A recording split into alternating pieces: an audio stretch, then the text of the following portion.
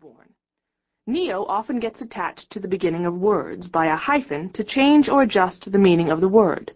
For example, neoconservative, neo-feudalist, neo-dog lover, etc.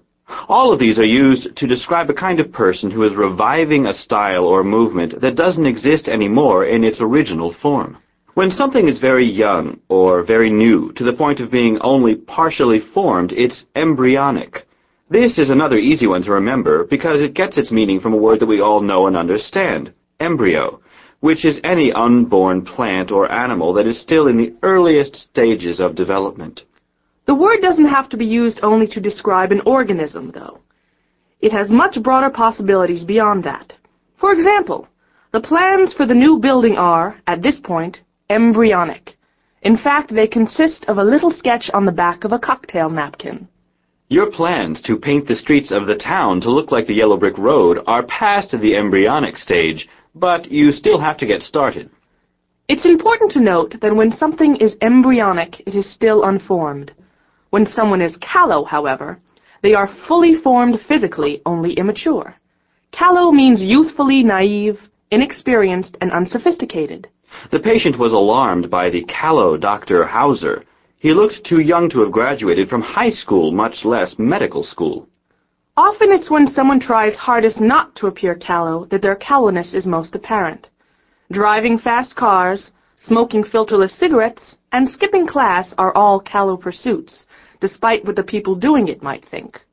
Sticking with the raw theme of this first group, let's look at impromptu, which means done without preparation or on the spur of the moment. Peter had hoped that we would think the meal was impromptu, but everyone knows that soufflé, matzo balls, and duck à l'orange take hours of preparation. Since we were stuck in the woods without supplies and were anxious to avoid the deadly bolts of lightning, we pulled together an impromptu shelter of branches, leaves, and paper from our notebooks. An impromptu story about why you didn't show up until 3:30 in the morning might be called a lie. But only if it wasn't true. Now, progeny is anything that represents offspring or descendants. This can apply to people, places, or things. Mr. Snatch is rich in nothing but progeny. He says he'd rather have 1,000,000 children than $1 million. And if progeny is the word for the offspring, then the word for the parent or creator of that offspring is progenitor. Both words contain the root gen, spelled G-E-N, which often refers to creation or birth or beginnings, as in genesis, engender, or even simply gene.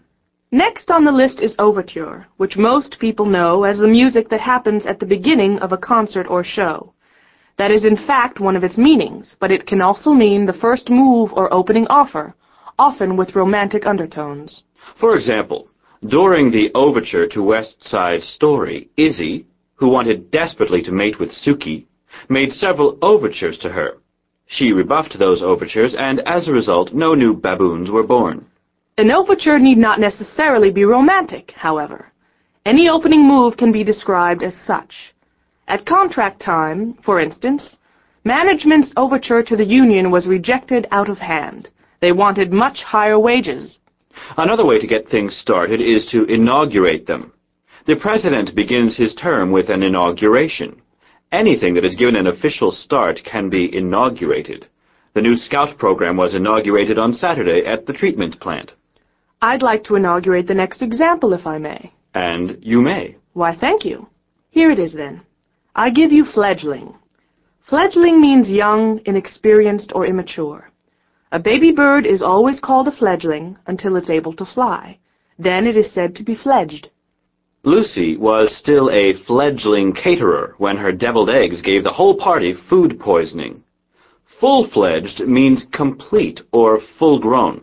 Now that Lucy is a full-fledged gourmet chef, her eggs are the toast of the town. Fledgling marks the end of the first half of our first group, the raw and the cooked. Before we move on to the second half and cover those words that cover the cooked, let's review the words we just talked about in short order. Here they are. Neophyte. A beginner or novice. Fledgling. Inexperienced or immature. Benighted. Ignorant or unenlightened. Inaugurate. To begin officially or to induct into office. Overture. An opening move or preliminary offer. Impromptu. Done without preparation, on the spur of the moment. Embryonic. Undeveloped or rudimentary. Callow. Immature and unsophisticated. Progeny. Offspring. Children. Now, for the key ingredient in our word smart recipe. We're going to add a person to the mix. A person who will use the raw words in context, so you can really get a feel for how they work. After all, if the words never get off this tape and into the mouths of real people in the real world, then I ask you, what's the use? Let's listen, then, to child psychologist Abigail Throbegin. Yes, well, I've discovered that few interactions are as poignant as those between youngsters attempting to start romantic relationships for the first time. The opening move is usually made by the young male. Typically, such an overture involves the giving of a gift. The official start of the relationship, the inauguration, if you will, can be said to occur when the young female accepts that gift. These moments are rarely impromptu and are often planned days in advance. Even after she accepts the gift, be it flowers, candy, or even a cigarette, the relationship is still considered to be in its embryonic stage, that is, still largely undeveloped, until she offers a gift of her own. More sophisticated, less callow lovers, of course, often devise more complicated schemes to ensnare a mate. However, few moments are as fresh, simple, and joyous as the one in which a young romance transforms itself into a full-fledged love affair. And few individuals are as full of hope and, shall we say, energy as a neophyte lover who is experiencing another person on an intimate level for the very first time. Some might argue that no one else is more in the dark, for such a benighted young person can have no knowledge of the pain that awaits them at the moment of their love's demise. Oh well, they'll learn. And if you think that's something, you should see how parents react when they see their progeny behaving just the way they used to.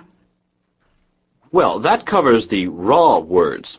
We'll revisit these words again during the review at the end of the section. For now, though, let's hit some words from the cooked half of the group. Now, these words don't necessarily represent things that have been cooked in an oven, only things that have been around for a while and are not, well, raw, so to speak. In other words, permit the metaphorical nature of our category names, won't you? I will. But let's get started. We'll pull no punches with our first word. It's a goodie. Antiquity, which means ancientness or having to do with ancient times. The slow speed at which Rudy was driving was not surprising, considering the antiquity of his car. It was made in 1904. Layla adored studying ancient history. She's always had a love of antiquity. Overpriced chairs and other furniture from the olden days are antiques. Objects or ideas that are too old-fashioned to be of use are called antiquated. Someone who studies antiquity is called an antiquary. Get the idea? When something is really showing its age, when it's gray or white from too many years, when it's hard or stale from sitting around too long, it's called hoary. Hoary? Doesn't that mean whore-like? Get your mind out of the gutter, woman. No, it doesn't. You may have heard the term hoary chestnut. That means an old joke or idea that's no longer current or funny. Or how about the dog's hoary muzzle and cloudy eyes clearly indicate her advanced years? The notion that a woman's place is in the home is a hoary idea. Few people still think it holds true. And they are usually pretty hoary themselves.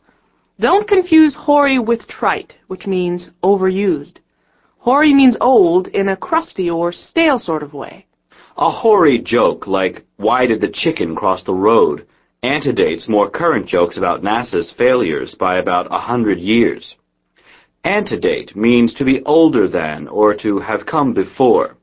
Ballet antedates breakdancing by at least a century, even though dancers continue to be a fussy and self-absorbed group. The root ante, spelled A-N-T-E, means before or in front of, and is often part of words that mean old. Antediluvian, for example, means incredibly old. Ante means before, and diluvian means flood, as in the flood, the big one, the one that Noah survived. So antediluvian means, literally, before the flood, or in other words, really super old. Shakespeare's plays may not be antediluvian, but they do antedate those of Neil Simon by nearly 400 years. You can imagine whose plays are still going to be around 400 years from now, when Shakespeare will still antedate Neil Simon by several centuries. But who can say what the next millennium will hold for us, fast approaching as it is? A millennium is a period of 1,000 years. We're living in the 1900s, or the end of the second millennium. The new millennium approaches, you know, and I want to get good seats. That's only a few years away, so I'd better start shopping now. I want to look good for posterity. Posterity. Posterity means future generations, descendants, and the world in which they'll be living. Dina is saving her diaries for posterity. She hopes her kids and grandkids will enjoy them. I wear army boots with lace lingerie so that posterity will remember me as unique. Posterity will ask the question, who was the coolest one of all? And I want the answer to be me. You may think you look different, but the fact is that outfit is just part of a larger continuum of loopy ensembles. A continuum is anything that is a continuous whole without any clear divisions into parts. The spectrum of visible light is a continuum in which each color blends into its neighbors. The next cooked word is incumbent, which means currently holding office. The incumbent dog warden would love to surrender his job to someone else, but no one else is running for the job. Those were adjectival versions of the word. Here it is as a noun. In a political race, the incumbent is the candidate who already holds office. Incumbent also has a secondary meaning, which means something like obligatory. In that case, it's generally followed by the preposition upon. For example, it is incumbent upon you as my love slave to make me feel good all the time. Ah, and it's incumbent upon you as a person striving for sanity to wake up and get a grip. Incumbent. I think we'd better quickly move along and cover the final word in this group. Aboriginal. This is another word with two meanings. First, native, and second, dating back to the very beginning. The Aborigines of Australia are the earliest known human inhabitants of Australia. While working on the subway tunnel, we discovered pottery and netting from the island's Aboriginal inhabitants. Okay, time for a quick review of the words from the second half of the group, the raw and the cooked, after which we'll hear from a soul who can really breathe some life into these words. Here are the words. Continuum. A continuous whole without clear division into parts. Antedate. To be older than, to have come before. Antiquity. Ancient times. Aboriginal. Native or dating back to the very beginning. Millennium. A period of 1,000 years or 1,000th anniversary. Incumbent. Currently holding office or obligatory. Posterity. The future and future generations. Hoary. Stale, gray, or white with age. Great. It's people time again, folks. Time to hear how these words work when used in everyday speech, where, after all, they matter most. Listen to them, memorize them, use them. Here, then, is Master Chef Mackie Baudelaire. Hello, welcome to Chef Mackie Baudelaire, your home away from home. Tonight we celebrate the oldest foods from my native land, Aboriginal delicacies which antedate even such classics as the French fry and the Catherine Deneuve. We shall look back, my friends, way back into antiquity tonight to find our recipes. As the year 2000 approaches and we prepare to celebrate the new millennium, we must take stock of what has come before. And few things bind us to our past and illustrate the grand flow of history quite like well-prepared food. Food erases the arbitrary divisions of historical eras to reveal the true continuum of life. What's more, future generations will want to know what we ourselves were like, and I say to them, look to our food. Let posterity know that we were at least good eaters. Oops! I see that you have spilled your salt. We must throw a pinch over your shoulder to ward off bad luck. Do